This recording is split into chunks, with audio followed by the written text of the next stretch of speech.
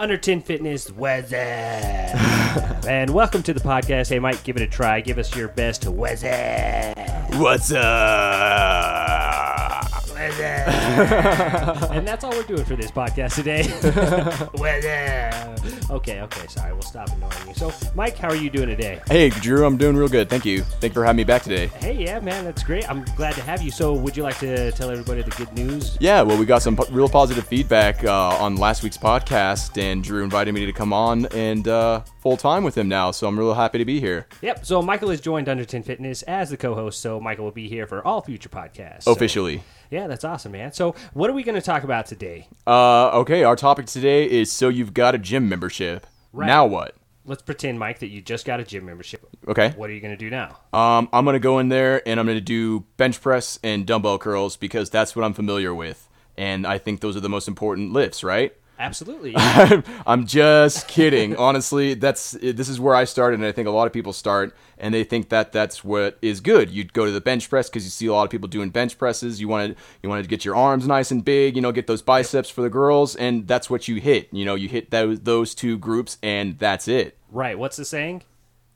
Curls for the girls. Oh, curls for the girls. Curls for the girls. The saying goes, the curls for the girls. All right. The hardest part, I think, is getting started. So I remember back in 2009, I got a membership at the 24 Hour Fitness on Austin Bluffs and Academy right up the street. And, I would cycle through a couple of machines when I first started, maybe hit the elliptical and leave. And to be perfectly honest with you, I felt pretty good about it. Right. I felt like I got a good workout. But, after a couple of weeks, I would start losing steam. And I would still go, but my workouts didn't feel as good.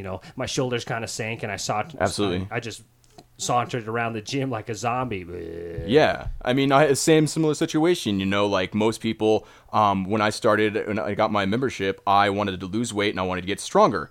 Everybody in the gym was doing the bench press and those dumbbell curls, and that's what I thought was going to get me big and buff and in shape. I was like, oh, those guys they're big and strong. They're doing bench press.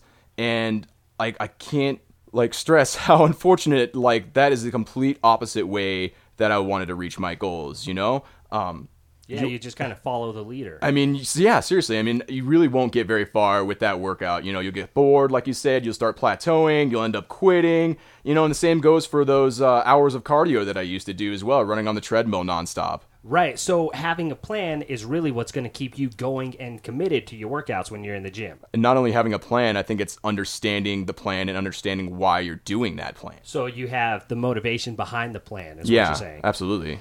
Because staying committed is the hardest part of it. I mean, I know that I've probably joined and quit the gym like a dozen times. I sign up, I go for a little bit, and then I give them my money for a couple months while I don't go. Yeah. And then eventually I cancel my membership altogether. Well, that's what I've done in the past. Yeah. Well, see, I would get the gym membership and buy all the muscle milk and the protein shakes and, go for 15 minutes and slug a protein shake and think that I was going to get bigger just because of that. So what's a good tip? How can we stay committed at the gym? I have some do's and don'ts just for getting started. Okay. I like to say, hey, ask yourself these questions. What are your goals? How do you achieve your goals? And then what changes do you need to make in your life to commit to achieving those goals? And I would always say when you're starting out, don't be afraid to try new things. Don't be afraid to ask for help and guidance. And also, don't be afraid to accept help from the others, who you might not have accepted help from before. Some of these people are actually extremely knowledgeable on how to get to where you are.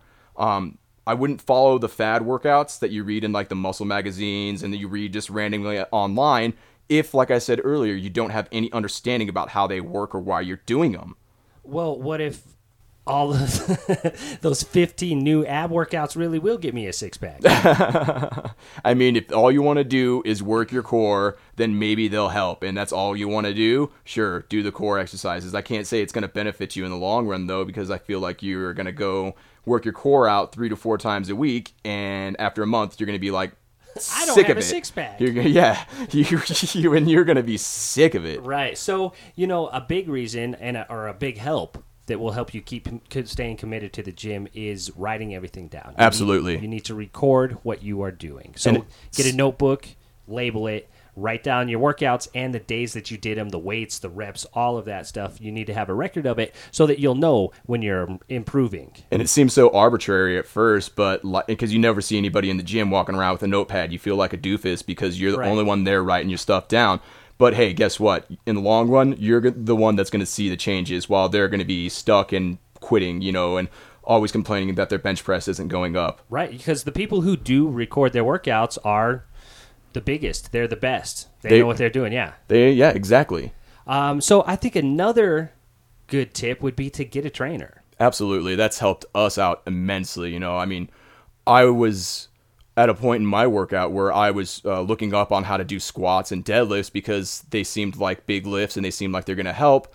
And I can't tell you how bad my form was. It was awful. I mean, if I had put any more weight than what I had started out there, I really feel I would have hurt myself. And having a trainer really exposed me to a different side there where how to do it properly and why you're doing it. Right, because you do hear from people that you talk to, like, I don't work out anymore because, you know, I did deadlifts and squats and I hurt my back. Oh, I can't tell you how many people I've talked to that are like, you do squats and deadlift? God, you're going to regret that. And I'm like, no, I'm not if I'm doing them properly under the guidance and I'm not doing more than what my body's capable of doing. Day one, I'm not expecting to do a 300-pound deadlift. I think we started off at 95 pounds. Yeah, and you know, you hear these stories all the time because when we're competitive and we're at these powerlifting shows, we see old people there, you know? There's Absolutely. people in their 60s and 70s, and they're out there, they're deadlifting. And they're still doing it. They're squatting. Yeah, and they're doing it great. They have great form, and they're not hurt because they're doing things properly because they probably saw a trainer and figured out how to do these. Where did that mentality come from that when you hit like your 40s and your 50s that you're just going to be in a wheelchair for the rest of your life because you worked out when you were younger? That's just insane to me. You're over your prime at that point. Right. That's such BS if you ask me. Because we're pretty young. I mean, we're not even in our 30s yet. And, we've got a long ways to go. Yeah, and it's honestly, it's enlightening because I like looking forward to the future to see like all the changes I'm going to make in like 5 years and 10 years and 20 years, like where we're going to be at. It's such a great feeling. Right. So the biggest part is that you need to have a plan. Yes. That's what's going to keep you Commit to that plan. And record it. Absolutely. Yeah. Keep everything written, keep it recorded, and stick to your plan. And just get those new habits going, you know? Just make those habits and stick with it. That's so important. Yeah, it is, absolutely. So we're coming up on our time here, Mike, but I wanted to talk to the people about the Push-Ups for Charity Foundation at the Andy's Gym. Yeah, absolutely. So that's going on May 17th, which is National Armed Forces Day, and it's going to be happening at Andy's Gym in Colorado Springs. Yes, on Saturday, May 17th, 100% of the profits that we get are going to go to active military, veterans, and other families, and it's just going to help pay for anything they need, food, housing, clothing, any other bills that they just need help with.